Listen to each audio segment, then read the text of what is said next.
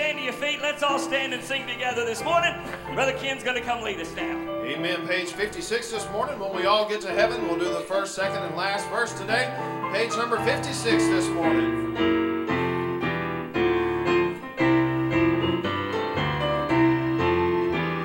Sing the wondrous love of Jesus. Sing His mercy and His grace. In the mansions bright and blessed, He'll prepare for us a place. When we all get to heaven, what a day of rejoicing that will be. When we all see Jesus, we'll sing and shout the victory.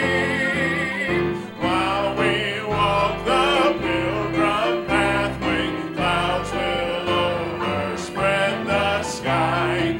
But when traveling days are over, not a shadow, not a sign. When we all get to heaven, what a day of rejoicing that will be.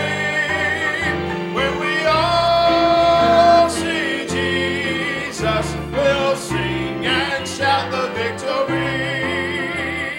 Onward to the prize before us, soon His beauty will behold. Soon the pearly gates will open, we shall tread the streets of gold. When we all get to heaven, what a day of rejoicing that will be. When we all see Jesus, we'll sing and shout the victory. Amen. Thank you, Brother Ken. That's my mom's favorite hymn. I love it when you sing that. Appreciate you being with us this morning. I got several prayer requests that I want to give you this morning before Brother Josh opens us up in prayer. Pray for Sister Nadine Allen. I've already put this out, but she is at home. Cannot have visitors right now, but pray for Nadine. Brother Edwards as well. And then Sister Helen King, she is not well this morning. Pray for her. And then two requests that I want you to be really praying about. Brother Tim's grandmother, which is Sue Helbert's mom, is in surgery now for kidney issues over at Bristol. Pray for her. And then Brother Johnny Martin. Brother Johnny has told me I can share this. In fact, has asked me to share this. He is home, but has stage 4 pancreatic cancer. They discovered it while he was there at the hospital. He had a difficult day yesterday, so the family is asking to please pray for him. And his spirits are terrific, and that's half the battle. But you pray for the Lord's intervention divine there and help the family during this difficult time as well. Josh, take us to the throne of grace. Pray for these requests. And let's pray for services today and ask the Lord to meet with us. Joshua, pray for us, buddy. Heavenly Father God, we just come to you this morning, Lord. We want to thank you for the opportunity to be in your house once again. Lord, we don't take it for granted every opportunity that we have to be here, Lord. And we thank you for a church that has its doors open on a Sunday morning. And Lord, we just thank you so much for being kind to us, God. And we thank you for sending your Son to die on a cross for us, Lord. Because if it wasn't for that, we wouldn't be here. And Lord, I just thank you so much for your blessings on my life, Lord, and blessings on this church. Lord, I pray that you'll be with us in the coming year, God. I pray that we'll be able to serve you more than we ever have before, Lord. I pray that we'll grow closer to you, God, throughout the year. And Lord, I just pray that it'll be a New Year's resolution for each and every person in this building, Lord. No matter how close we are to you, we can never be close enough. Lord, I just thank you so much once again for what you've done in my life, Lord. And Lord, I pray that you'll be with the services today, God. I pray that you'll be with Brother Greg as he brings us the message, Lord. Lord, I pray that if there be one person here this morning, Lord, that's lost, God, I pray that they'll come to know you as their personal Savior, Lord, before 2019 ever begins. And Lord, I just pray that you'll keep a hedge of protection around this church, Lord. And Lord, just be with the choir as we sing. I pray that it'll be a blessing. In Christ's name I pray. Amen. Amen. You can be seated this morning. I think all of you have to admit the fact sometimes life's tribulations and trials can be difficult. Challenges can be overwhelming, but would you amen this morning? There's nothing you go through that he doesn't go through with you. And there's no prayer that you pray that he can't answer. You listen now, one of my favorite songs. First song Kyle ever wrote. I hope it'll bless your heart.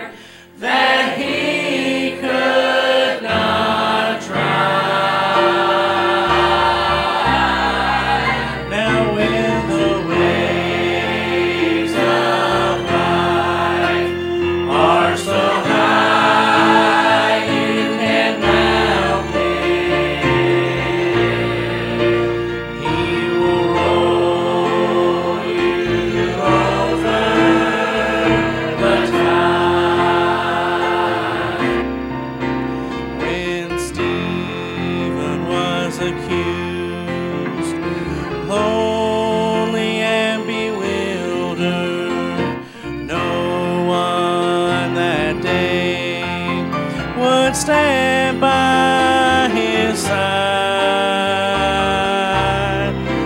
He looked in the heavens and he saw the face of Jesus, and he rolled him over the tide.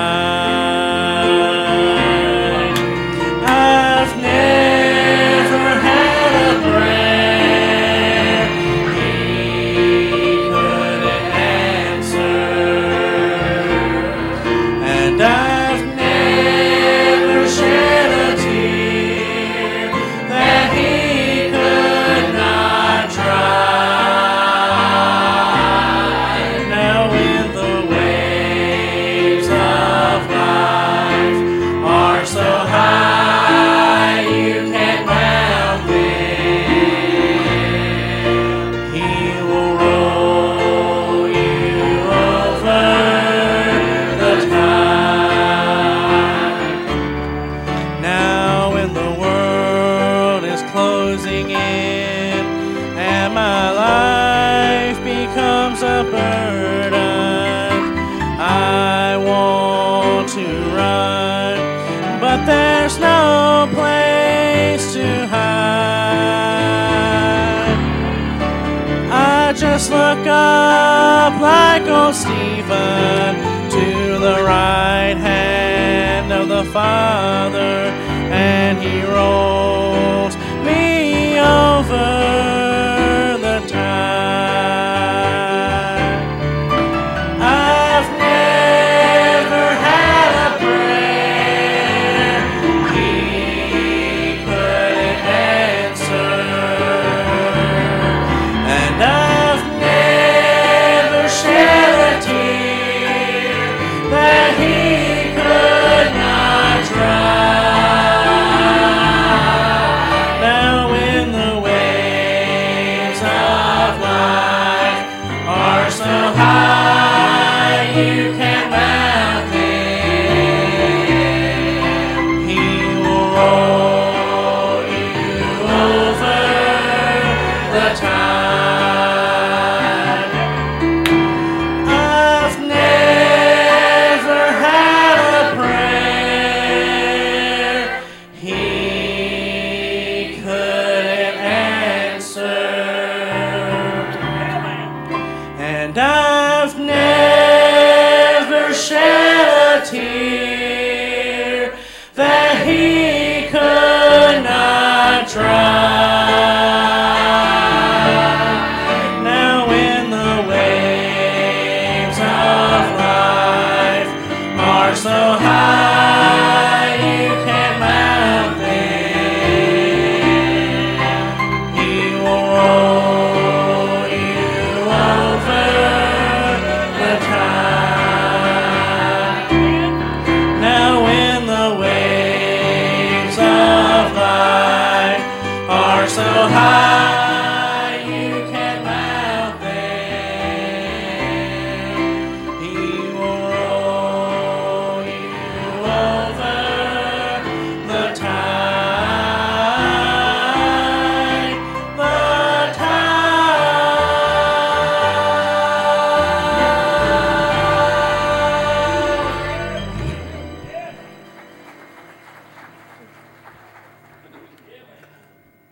One more song this morning. I want to encourage you to look back over the last 12 months of this year and think about how good God's been to you. I know a lot of you, all of us, in fact, have faced some difficult circumstances, trials, and tribulations. But if you look back over the last 12 months, you'd have to lift up your hands and say, He's a good God. I want you to listen to Marcia as she sings this one more time.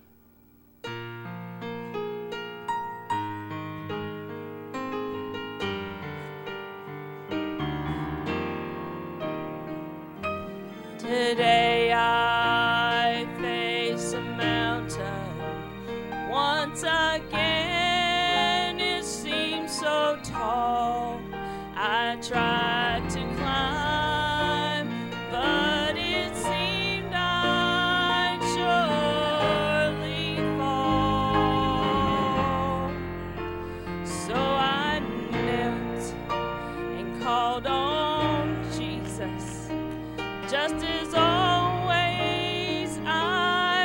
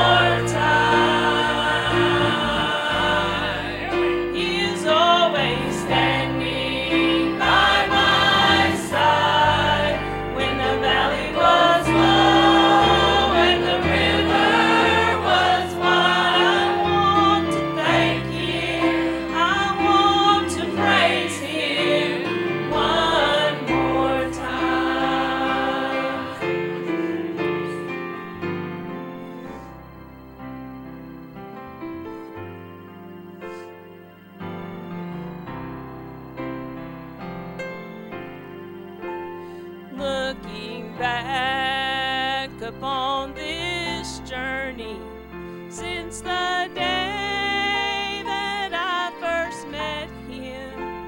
So many times his love and mercy has rescued me.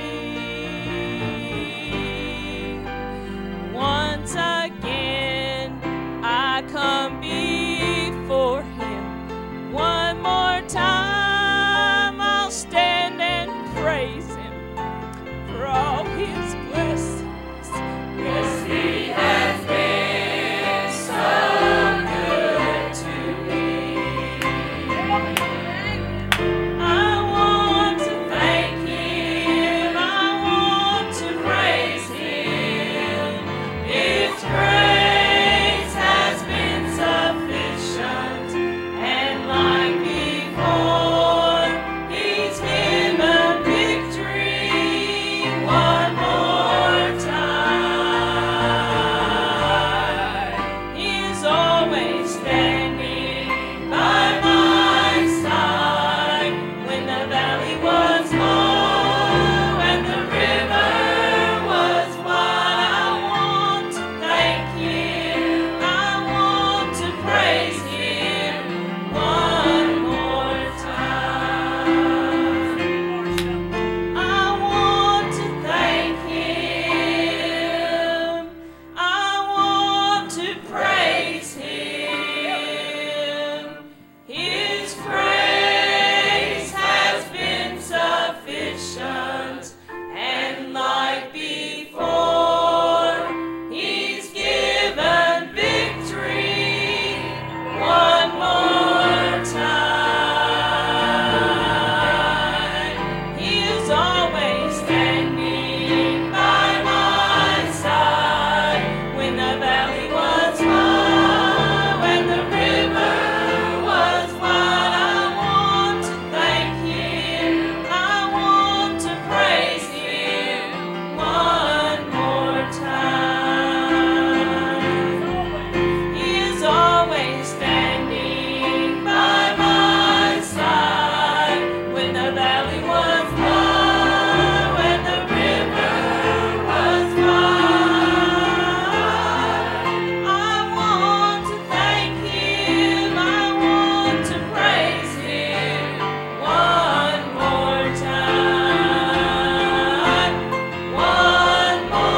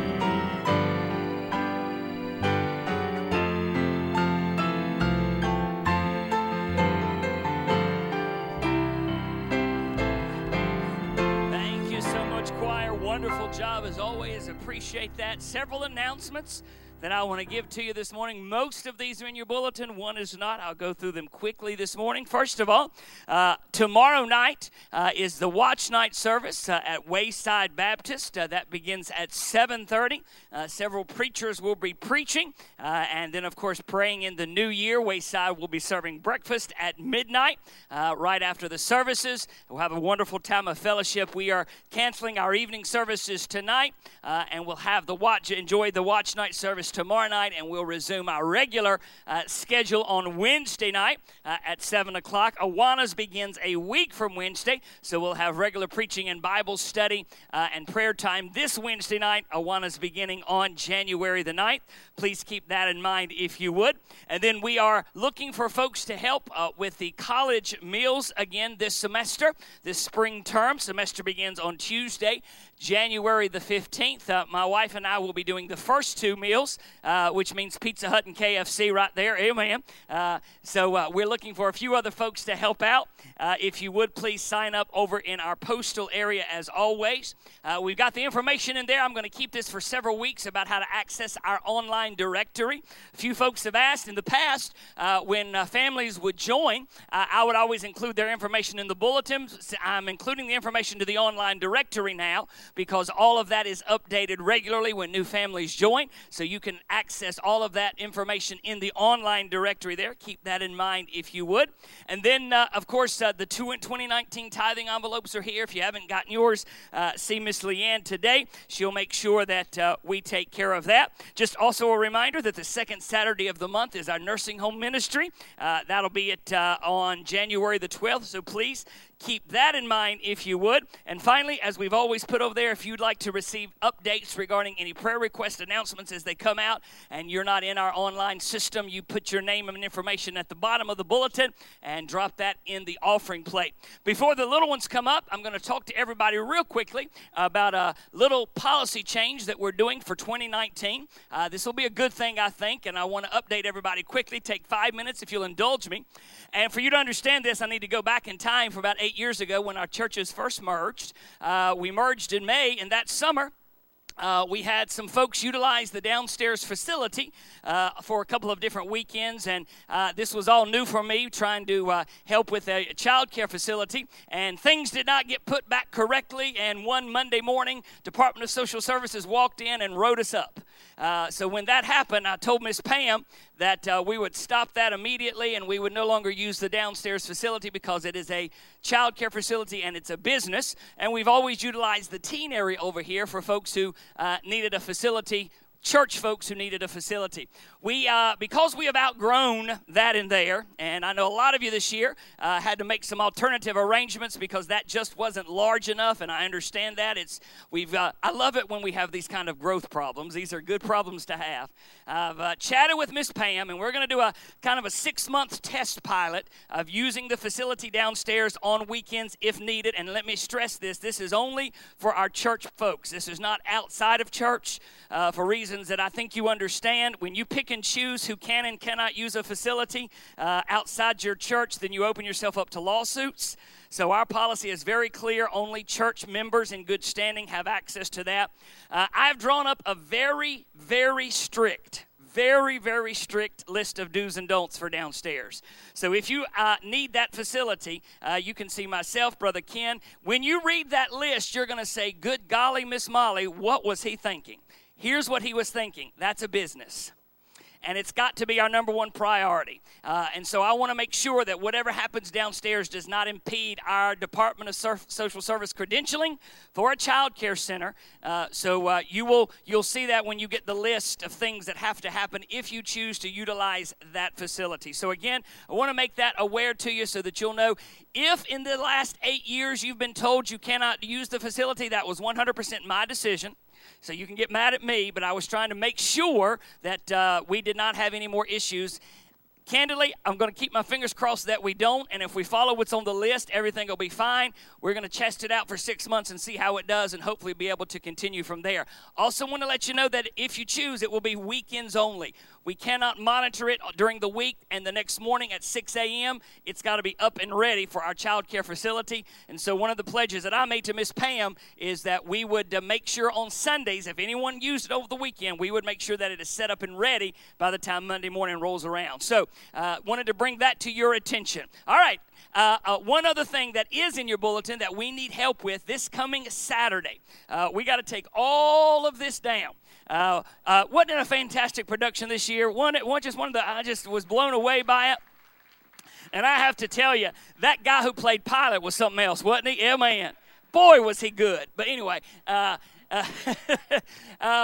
we got to take all of this down this coming weekend. We're going to meet. We need ladies, gentlemen, men, women, anybody that can help us at 8 a.m. And we'll get all of this taken down and set back up and make our church look professional again. We'll need anybody that can help us. We should be done by 11. And then at 12 o'clock, there's going to be a little party here for Dexter, who'll be turning 1 year old. And Josh and Jesse told me to invite the whole, can you believe that kid's a year already? Josh and Jesse told me to invite the whole church, so I'm inviting the whole, all I can say is I hope they got a lot of KFC buckets down there. So we're extending that to you guys, 12 o'clock, if you want to come and enjoy some food fellowship as this little baby celebrates a year. All right, let's get the little ones. If you're heading to Children's Church and Junior Church, come on, make your way this morning. Children's Church, Junior Church, come on quickly, make your way this morning. If you're visiting, they're going to come around and collect any loose change you got. This is our penny march.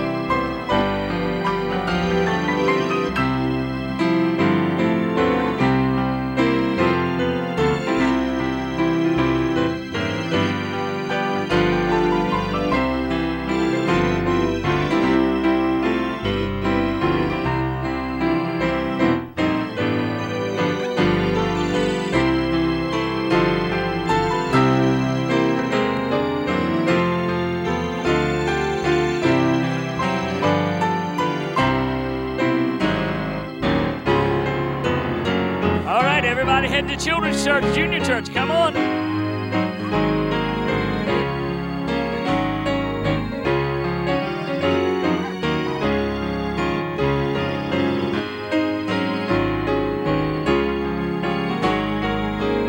Children's Church, Junior Church, come make your way this morning.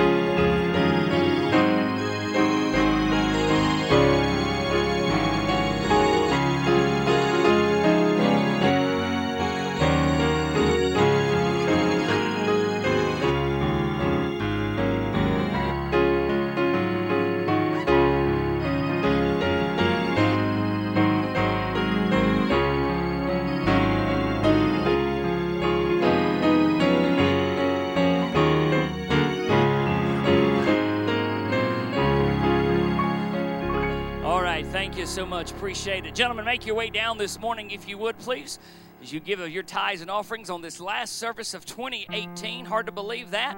You be obedient unto the Lord. Whoever's singing that first song, y'all come on, Lydia. First one you're singing, yeah, we'll do the other one in a little bit. I want you to pray. Let's ask God's blessings upon the offering today. Father, we love you. Lord, we are so grateful just for an opportunity to give back that which portion you have blessed us. Lord, I pray that you'd bless this offering today. Lord, thank you for the opportunity that you've given us just to praise you. Lord, I ask that you would speak through the word this morning and through the singing. In Christ's name, amen.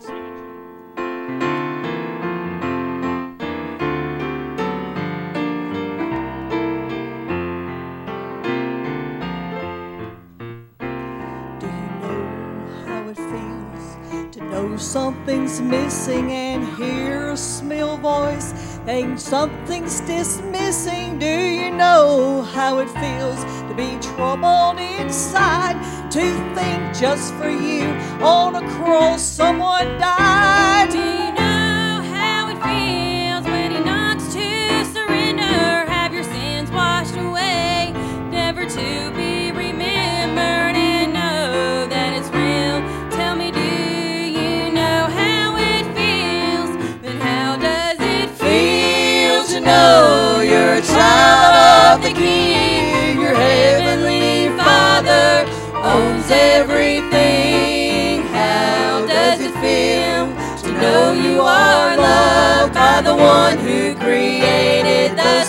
stars up above.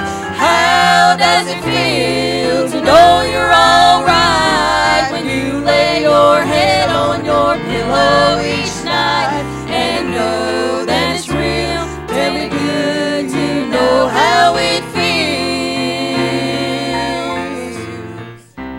Do you know how it feels when your cold heart has melted and tears start flowing?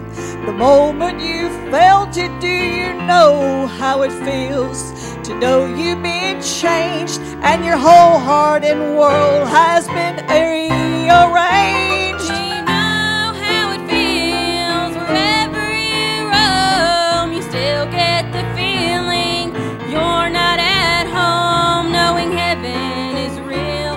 Tell me, do you know how it feels? Then how does it feel to know you're a child of the King? Your heavenly Father owns everything. How does it feel to know you are loved by the one who created the stars up above?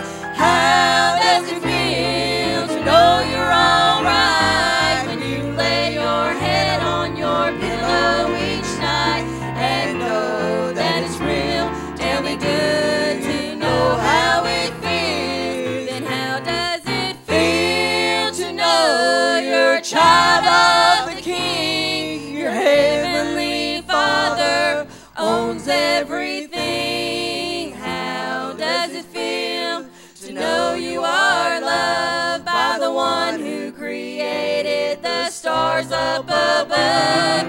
How does it feel to know you're alright when you lay your head on your pillow each night and know that it's real? Tell me, good to know how it feels. How does it feel?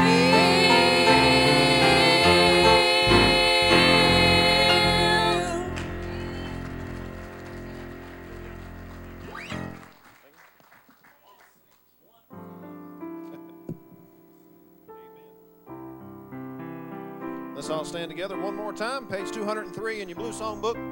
Page 203, The Windows of Heaven. We'll sing it one time through. Have fellowship time. Page 203 this morning.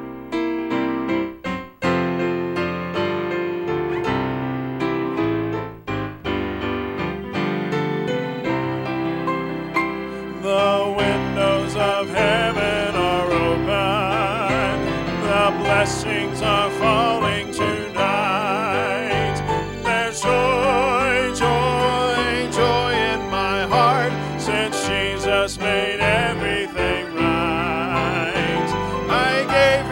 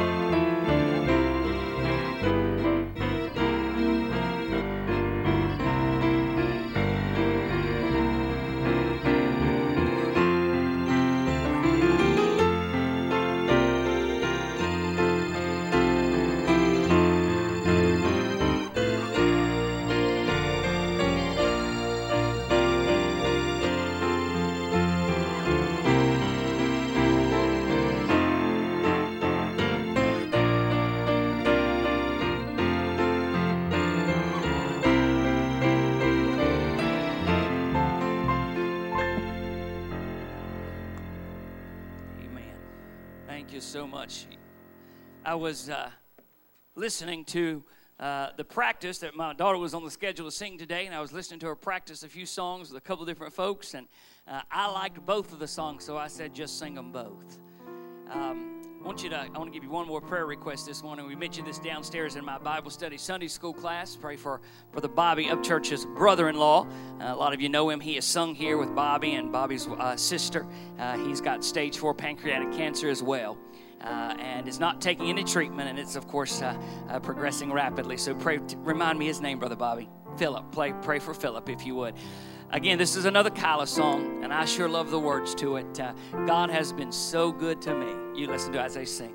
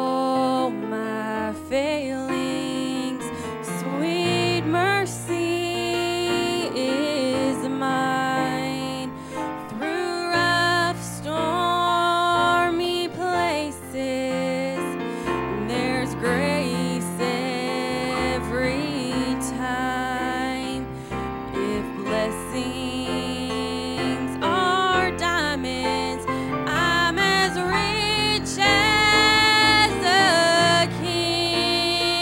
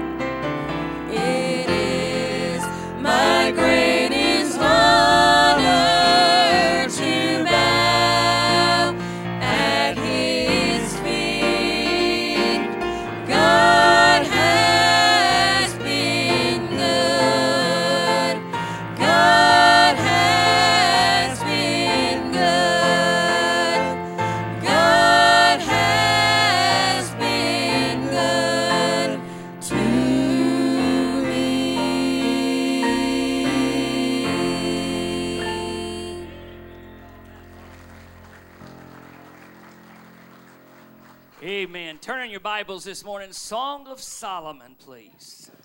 Song of Solomon, chapter number 2. God's been good to you. Say amen. Amen. What a blessing. Love that line. It is my greatest honor to bow at his feet. God has been so good to me. Song of Solomon, chapter number 2. I love to give you backgrounds now for some of the reasons I think the Lord lays messages upon our heart, my heart. And this one has got a rather lengthy story, but I think it'll put a smile on your face.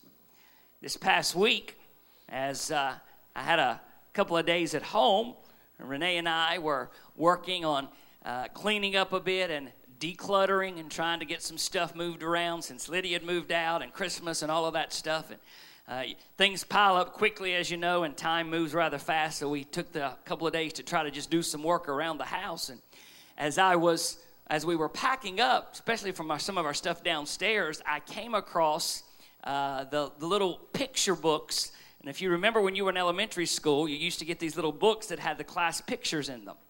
I had the teacher and all the students, and of course, most of you know I taught third grade for 12 years at Druid Hills Elementary, loved every minute of it. I found one of those and was flipping through them, just reminiscing, found several of them, and I was flipping through them, and I came across one of them that was my third or fourth year teaching, I can't remember, and I landed upon one of my students that I had that I absolutely loved this kid. He was an absolute riot. And the reason I loved him is he was a pastor's son. He was, and I had him before I started pastoring, actually, but he was a hoot. Big guy, African-American pastor. In fact, if I told you his name, you'd know him because his dad still pastors. I'm not going to do that, but he was just hysterical. He always, I knew he was going to grow up to be a preacher because he had a funny comment for everything everybody said. Well, my wife has always been engaged with me in the work that I did, and so sometimes I'd do a little party, and she'd bring something. She'd bring cupcakes or whatever I was doing. If it was a holiday party, whatever, she'd bring something. Well, every time my wife walked in the room to see me, he had something funny to say. It started with things like, "Miss Hodges, are you the cream in his coffee?" And I know that these were things he was hearing either at church that his dad was saying or at home. And it got to the point where they were so funny, I started writing them down. So when I picked up this little picture book, I flipped to the back, and I had written down several of the things he had said as Renee would walk into my office. Are you ready?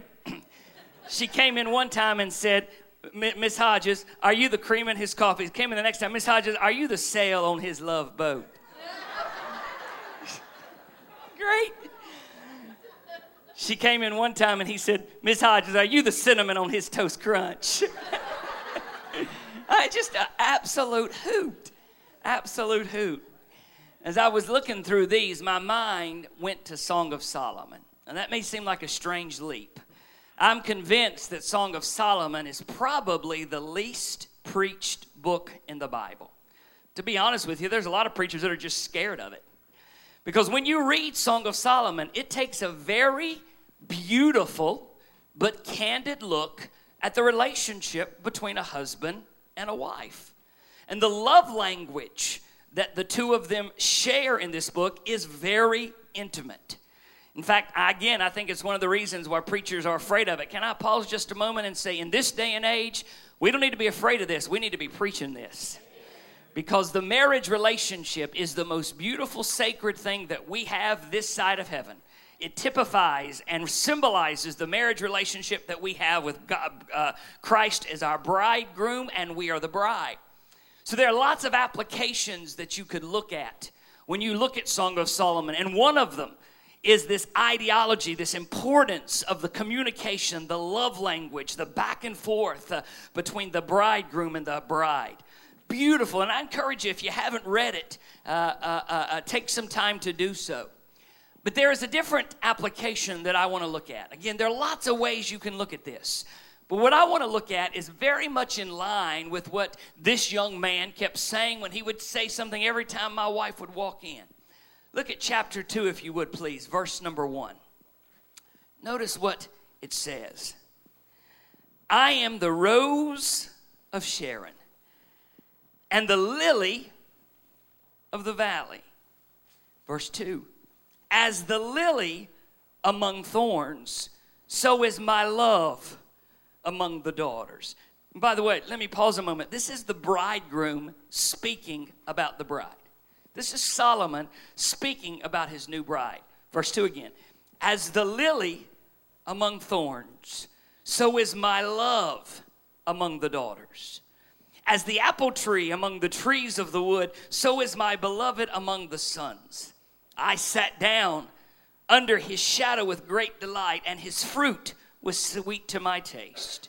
He brought me to the banqueting house, and his banner over me was love. Beautiful, beautiful language. You can continue to read. And the language, the intimacy, the conversation that occurs between this husband and this wife is really breathtaking. It's a reminder to us as married couples about the importance of open communication, but it's also a reminder to us about the intimacy in a physical yet a spiritual sense between the husband and the wife. Important applications, but I want to look at this from an entirely different viewpoint this morning. Because one of the beautiful applications of this text is the reminder that Jesus is the bridegroom and we are the bride. And can I remind you this morning that as his bride, he loves us. That may sound very simple to you, but I'm increasingly, as I've gotten older in my life, been blown away by the fact that I love him. That doesn't surprise me. But what blows me away is that he loves me. You see, I know me. I know my faults, and I know my failures, and I know my sins, and I know my shortcomings. But for some reason, he loves me anyway. I've said this to you 1,000 times, and I hope you'll appreciate what I say, what I mean when I say it. If you knew me like I know me, you wouldn't come hear me preach. But that's okay, because if I knew you like you know you, I wouldn't waste my time preaching on you. We're all in the same boat, church. We're just sinners saved by grace. What a beautiful picture. Father, thank you for the time this morning, for the reminder of the beautiful relationship between the husband and wife. Lord, as we look this morning about the beautiful picture of the bride and the bridegroom, Lord, help us be reminded of the fact that, God, despite our failures, our sins, our shortcomings, you love us anyway. For some reason, Lord, you take us just as we are. Lord, you love us enough to come get us right where we are, but you love us too much to leave us there. Lord, I want to say that again. You love us enough to come right where we are and snatch us up, but you love us too much to leave us there. Lord, I pray that you'd bless the preaching this morning. Lord, I pray that you would anoint it with your power. Hide me behind the cross. May I not say anything that you don't want said and say everything that you want said. In Jesus' name I pray. Amen. The title of the message this morning is taken directly from the first clause of verse number 2. The lily among the thorns. The lily among the thorns. As I was reflecting back this week and looking through that yearbook and looking at all the little sayings, there's about a dozen of them that he said. In fact, one of them that he wrote, I didn't put it on my notes, but he loved this one. This one was his favorite, I think. He would, every time she'd walk in, he'd say, "Miss Hodges, are you the cream in his Oreo?" And as I would gain weight, one time he even said, "I think it's double stuffed." But what I jumped to this morning was this reality that in this conversation between this husband and this wife, representing the bride and the bridegroom, he says, as the lily among thorns, talking about his bride, as the lily among thorns. And so I went to this quick question: why a lily? Why did he not call her a rose? Why did he not call her some other beautiful flower? Why a lily among the thorns. And so I began to do a little study, a little research to look at this. And there are lots of reasons, I believe, why the Lord references the bride, and in so doing us, the church, as the lily among thorns. I want to give you three things this morning. Note with me, first of all, if you would please, what I'm calling a perfect comparison. A perfect comparison. In verse number 2, the bridegroom compares his bride to a flower when he says, as the lily among thorns, so is my love among the daughters. As the lily among thorns, so is my love among the daughters. I believe you would amen me this morning that embedded in this verse is the idea of her attractiveness. The idea of the bride's attractiveness. You see, by comparing her to a lily, he is discussing the fact that she is one of the most beautiful specimens he's ever seen. Those of you who are into flowers, you know this, that a lily in many parts of the world is recognized as the most beautiful flower. In some parts of the world, it is valued more than a rose. People compete across the world to grow and cultivate the most beautiful lily. And to have a prize-winning lily is something of great value. It is something that people brag about. It's something that people work for because it is something that is so rare, so highly esteemed that people cultivate and work for years to grow an award-winning lily. And so when this bridegroom looks at his bride, his beloved, his new wife, he says to her, if I may paraphrase, you are as beautiful as any lily that I've ever seen. This may not mean much to you, but I'd encourage you this morning when you get home, go back and read chapter number 1. Read verses 5 and 6 at how this bride actually compares herself, how she describes herself. She didn't find herself attractive. In fact, when you read this, you will quickly discover that the bride, we don't know her name, that the bride was in fact a field hand. She was a servant. She wasn't born into royalty like Solomon was. She didn't have royal blood. She wasn't introduced to Solomon through some royal acquaintance. She was nothing more than a servant. And pardon me for saying this, she was a slave by definition. But one day, hear me, she caught the eye of the king. Yeah, man, one day, while strolling through, the bridegroom Solomon's eyes landed upon her, and there was something about her that he found attractive, and so when he saw her, he liked what he saw.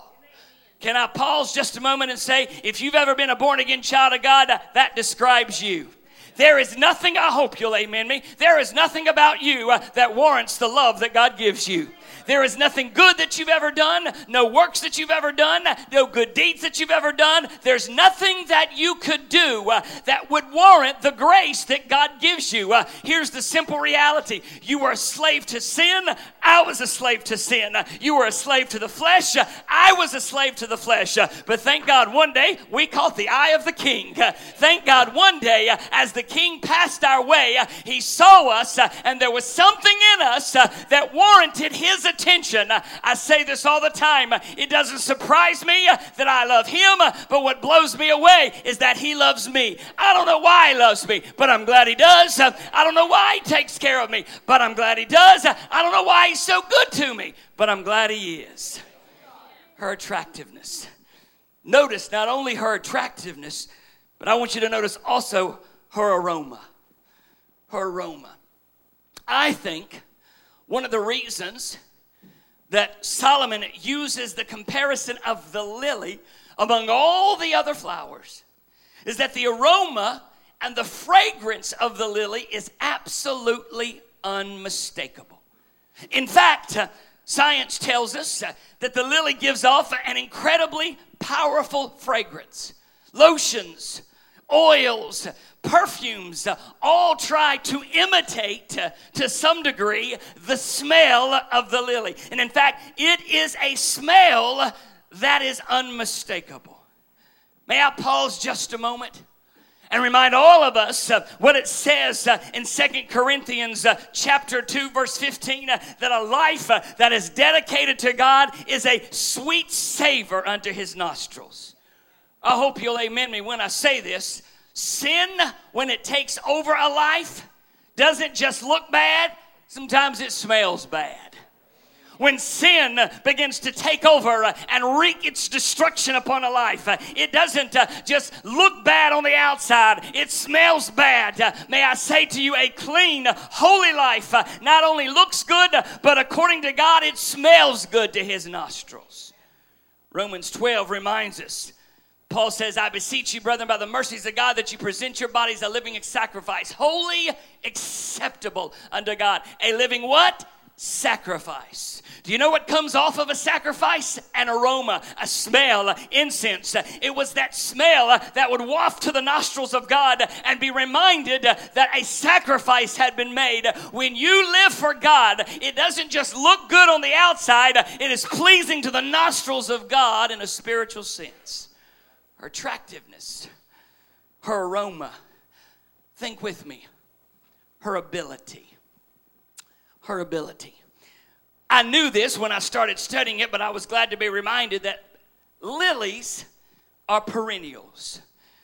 Perennials. There are two kinds of flowers, church. Most of you know this. They're annuals and they're perennials. Annuals, like a marigold, a petunia. They live once, you plant them, they bloom throughout the blooming season. After that, they are dead. But perennials, if cultivated correctly, if planted correctly, if tended to correctly, they're not a one and done. They will regrow and rebloom. They'll bloom again, they'll die in the winter. They'll grow, they'll bloom again, they'll die in the winter. Renee and I have been married now 26 years this month. Shortly after we got married, we moved back here from Newport News after I finished my education. We moved back here, moved into a little trailer for where we lived for 8 years. And while we were there, she planted in these large black cauldrons some lily of the valley and some tiger lilies. We've been now in our house for 14 years, and those lilies are still blooming. When we moved from our trailer to our house, she dug them up, she brought them with us, and now they're in the backyard. And every spring, these red and white tiger lilies bloom and their heads pop up. They've been blooming now for more than 20-some years. Why? They're perennials. They possess within them the ability to reborn and regrow. You don't have to do anything. If you do it correctly, it reblooms every year. Can I pause a moment and say, church, as God's lilies, we have within us the ability to spread the reproductive nature of God's kingdom. What do I mean? God did not save us to sit on the seat of do nothing. Let me say that again. God did not save us just to sit around and celebrate. Don't misunderstand me. It's good to be saved, but it is always better when you can share that with somebody else. It is always better when you can share what God has done. We have within us the ability to reproduce life by sharing the gospel. We're not doing the work. It's God that does the work, but he saves us to be the instrument to show others how to be saved. Notice this morning, number one, we talked about a perfect comparison. This is my favorite part. Number two, a pointed contrast. A pointed contrast. In Scripture, especially in the poetic books of the Bible, Psalms, Proverbs, Ecclesiastes, Song of Solomon, when you look at these poetic books, they are rife with what we call today figurative language, similes and metaphors, language that is poetic in nature. Language that compares one thing to another, as a lily among thorns, or in this case, contrasts one thing to something else. And in this case, verse number 1 tells us very clearly that the bridegroom is the rose of Sharon and the lily of the valleys. And then in verse number 2, he says that his bride is as the lily among thorns. Hear me now. In verse number 1, he's talking about himself. The lily of the valley. He says he's the rose of Sharon. I hope your King James Bible starts off by saying, I am the rose of Sharon, the lily of the valley. He's talking about himself. Then he directs his attention in verse number 2 by saying, as a lily among thorns. Now he's not talking about himself. He's talking about his bride, and he gives a very pointed contrast. As a lily among thorns. Interestingly, the rose of Sharon doesn't have thorns. The lily of the valley doesn't have thorns. But the lily to which the bride is being compared stands out because it is among thorns. What does that mean, Pastor Greg? I want you to notice, first of all, the lily's prominence. The lily's prominence. While the thorns are all around, the lily tends to stand out with its head held high. I hearken back to the tiger lilies that my wife has had bloom now for some nearly 22 years. When you try to pull those up after they're dead, if you're not careful, you can pull them up and prick yourself. Because prior to them really dying, there's some itty-bitty tiny thorns that if you're not careful, you can really scrape and do some damage to your hand, almost invisible. There are some species of lilies that are replete with thorns. Some scientists will say that those are protective in nature. But what's always fascinating about this is that amongst the thorns, which, by the way, is a reminder of the past, go back and read Genesis and you will find that thorns are a reminder of the past. What is so surprising is that in the midst of the thorns, the lily stands with its head held high. Can I pause a moment and remind all of us, church, that when God saved us, He expects us to bloom right where we're planted. I hear people say all the time, if I can get to here, if God will put me there, I can live for God if I can get to X. If you don't live for God right where you are now, you will not live for God anyplace else.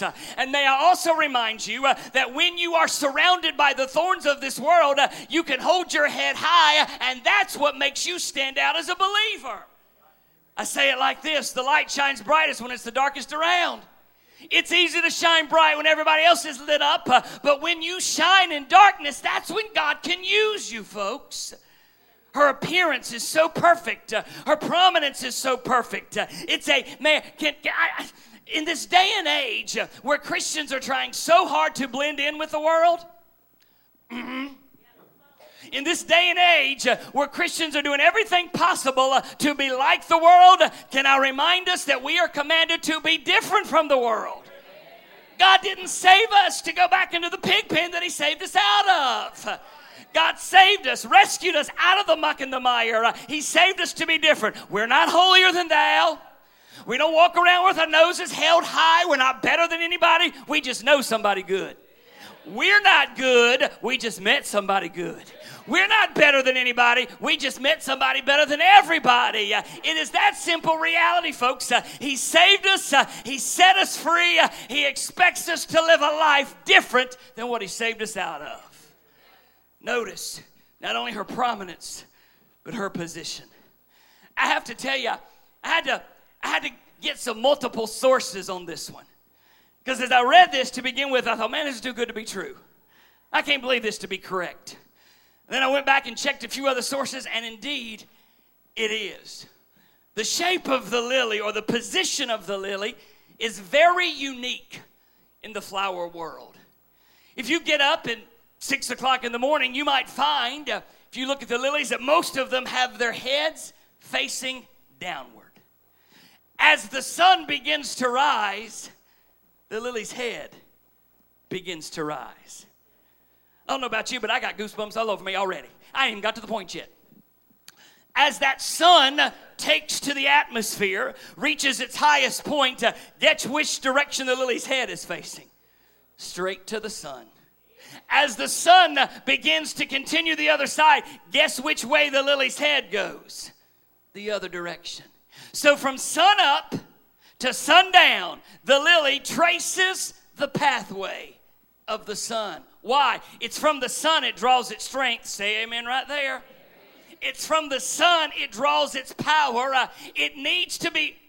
Yeah, I'm going to spit all over you, buddy. I can just tell you right now. It needs to be facing the sun in order to thrive. Can I just park here for a second? One of the reasons so many believers struggle today is they try to live a life absent the sun. I'm not talking about the S-U-N. I'm talking about the S-O-N.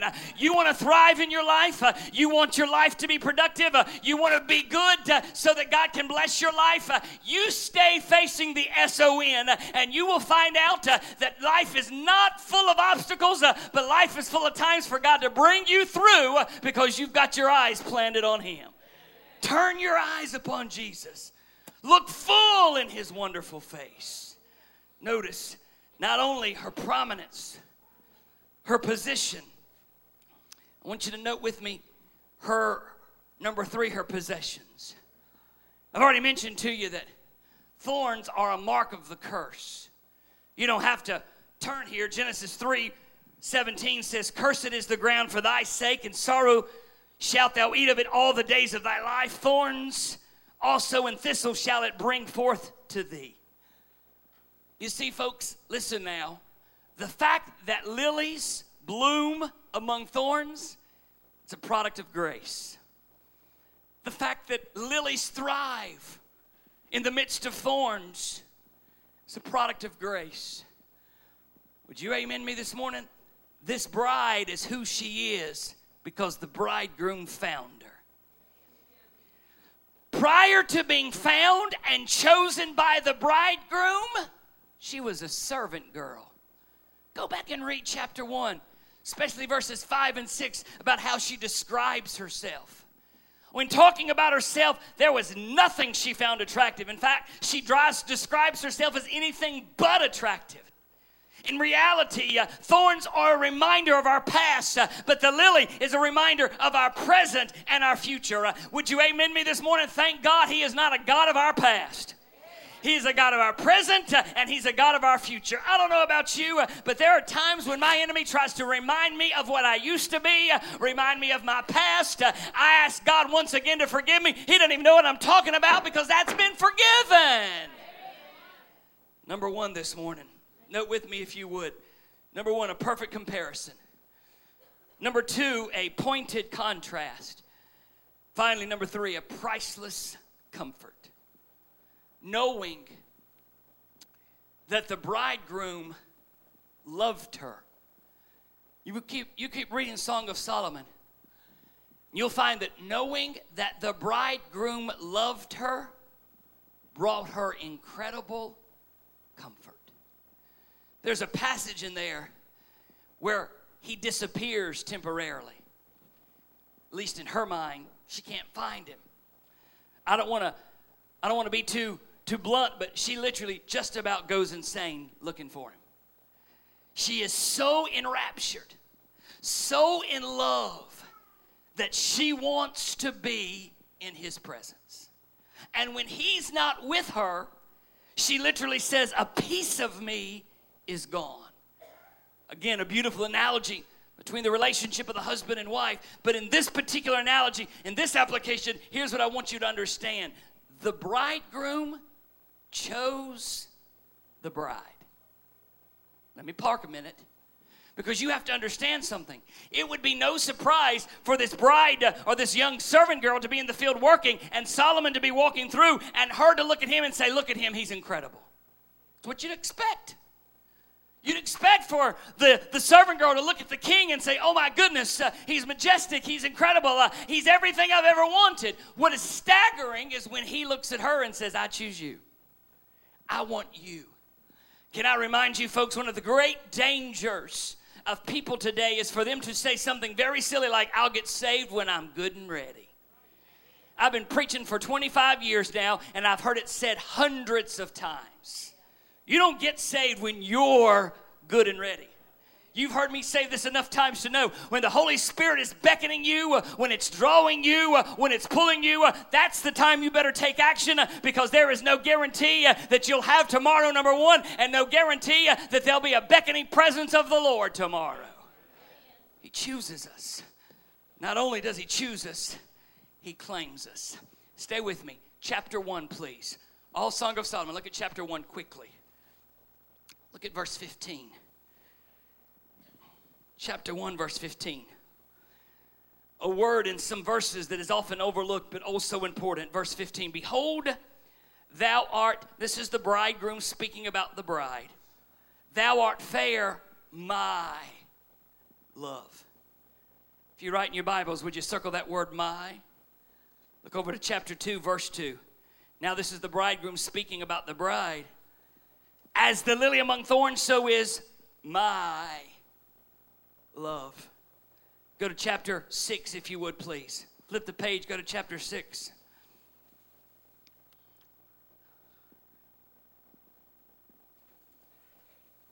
This is the bridegroom now speaking again. Thou art beautiful, O my love. As Tirzah, comely as Jerusalem, terrible as an army with banners. Turn away thine eyes from me, for they have overcome me. Thy hair is as a flock of goats that appear from Gilead. Thy teeth are as a flock of sheep. And you continue to read over and over. He references the fact that she belongs to him. He says, you're mine. And when she references him, she says, he's mine. I'm going to put it to you another way. You've heard me say it 1,000 times. Let me say it like this. It's no surprise that I claim him, but it's pretty astounding that he claims me. It blows my mind that he claims me. Sometimes I wonder if people aren't somewhat ashamed of their Christian faith. May I just be blunt and say it was a great day in my life when I decided that I can walk among anybody, anywhere, and hold my head up high and say, I'm a born-again child of God. It was a great day in my life when I decided many years ago that I am not ashamed of the gospel of Christ. For it is the power of God unto salvation to everyone that believeth, to the Jew first, but thank God also to the Greek.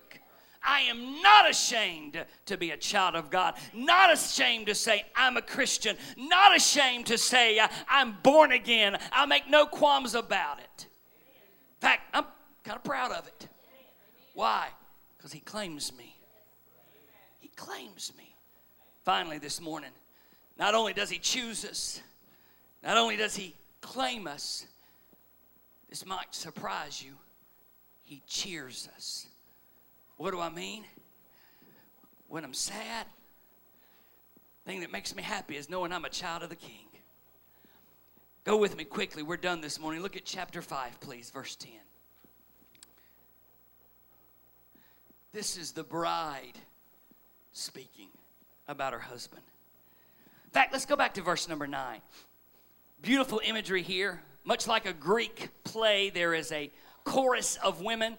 In fact, if you read Euripides, Sophocles, and any of the other Greek tragedies or Greek plays, there's always what's called a chorus.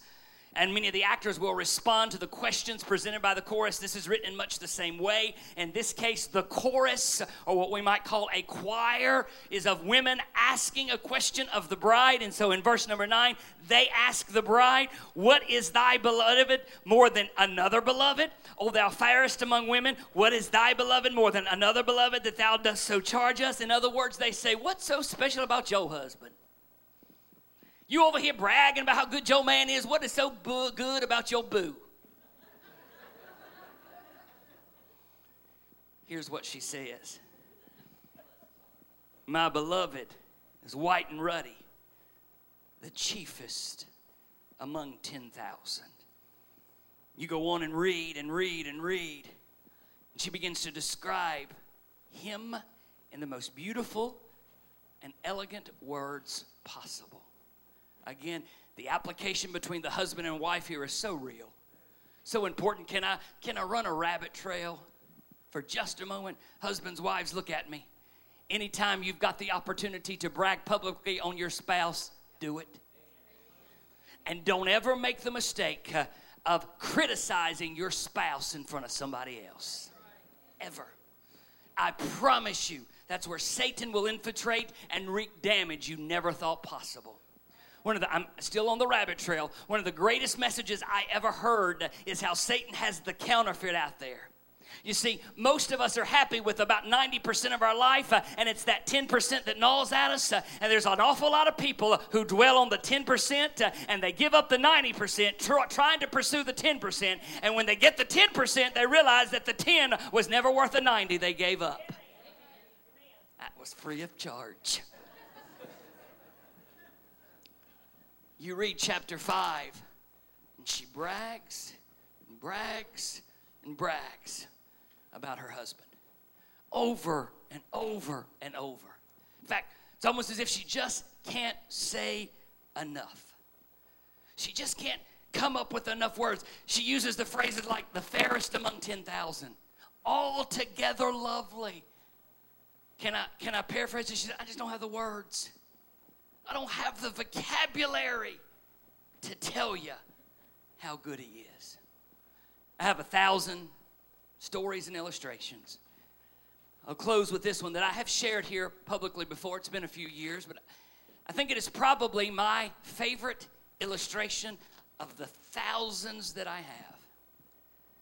In the 20th century, there was a biblical scholar who was, by all accounts, among the most brilliant theologians to ever breathe. Dr. Karl Barth. Now, I may not have dotted my I's and crossed my T's the way he does on some issues, but he was absolutely brilliant. In fact, many scholars call him the 20th century theologian. He was prolific in his writing, wrote volumes about the Christian faith. Shortly towards the end of his life, or the end of his career, I should say, he was lecturing at Princeton University in the theological seminary when a student asked him the greatest truth that he'd ever learned. Now, you got to understand, this is a man who was beyond brilliant. A man who had written volumes, a man whose mind was absolutely unbelievable, and who could argue, if you will, if you'll accept that, about the importance and the reality of the Christian faith. Dr. Barth thought for a moment, took off his glasses, laid them on the lectern, took out a handkerchief and began wiping tears from his eyes. He looked up the classroom of young preachers and said, and I quote, "Gentlemen, spent my entire life studying the great doctrines of the faith. I have pored over manuscripts. I've analyzed the writings of the most brilliant Christian minds. But the simple reality is the greatest truth I have ever learned is this: Jesus loves me. This I know, for the Bible tells me so." I'll close the same way I opened. It's not a surprise that I love him. But what is staggering is that he loves me. Can we sing that for invitation, Brother Ken? Let's stand to our feet this morning. All over the building. Lily among thorns, so is my bridegroom. By design this morning, you can look this way for just a second. By design this morning, the songs that we sung about were meant to convey the message of how good God is to us. For a lot of folks in here, by no means am I minimizing some really tragic experiences and difficulties and storms that you've navigated through in 2018. Let me make another sobering statement. If you look around this last service of 2018, there are some folks who were here at the last service of 2017 that aren't here today. God's called them home. And in all likelihood, if the pattern sustains, we'll be at the last service of 2019 if God tarries, and there won't be everybody here. And I can promise you there'll be a lot of storms. There'll be a lot of difficulties. There'll be cancer diagnoses. There'll be funerals. There'll be lost circumstances and trials that you have to navigate. But one thing will never change. Jesus loves me. Yes, I know. For my Bible tells me so. So I want you to bow your heads this morning. Nobody's looking. Nobody's looking. You've been so kind. I want to ask you, if you're here today and you know him as Lord and Savior of your life, you're not ashamed of that, would you just slip your hand up, give him thanks this morning? You can put him down. Thank you for salvation. Now, is there anybody here this morning that would be candid and say, Pastor Greg, I couldn't raise my hand? I know about him, but I've never been born again. I've never been saved. Pray for me. Anyone like that this morning? I'm going to ask you a second question. I tend to ask this the last service of every year, and I'm going to ask it again. You don't have to raise your hand, but if you're here today and there's someone in your life friend, family member. You can see their face right now that you know are not saved. You want 2019 to be that year. You're asking God to use you as the agent through which they might come to know Jesus Christ. Why don't you step out right now? Come on, all over the building. I see a lot of folks moving from every part of the aisle. Come on. Come on, quickly. Brother Ken, let's sing a verse of this. Jesus loves me.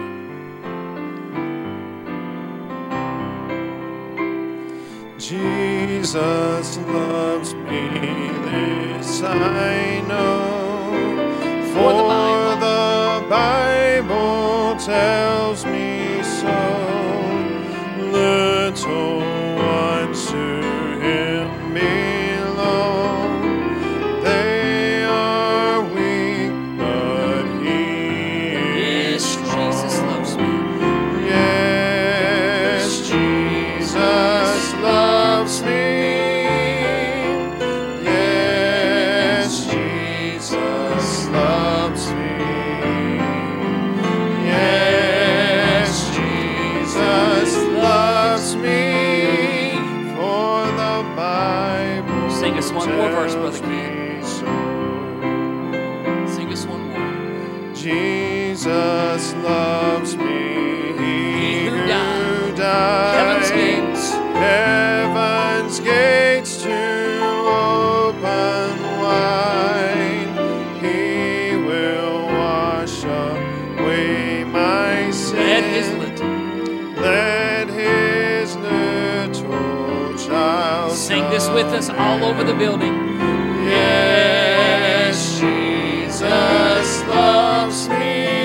Amen. Yes, Jesus loves me. Yes, Jesus loves me. The Bible tells One more time, let's sing it a me cappella, Miss Renee. Jesus loves me. Sing it now. Yes, Jesus loves me. Yes, Jesus loves me. Amen. Yes, Jesus loves me.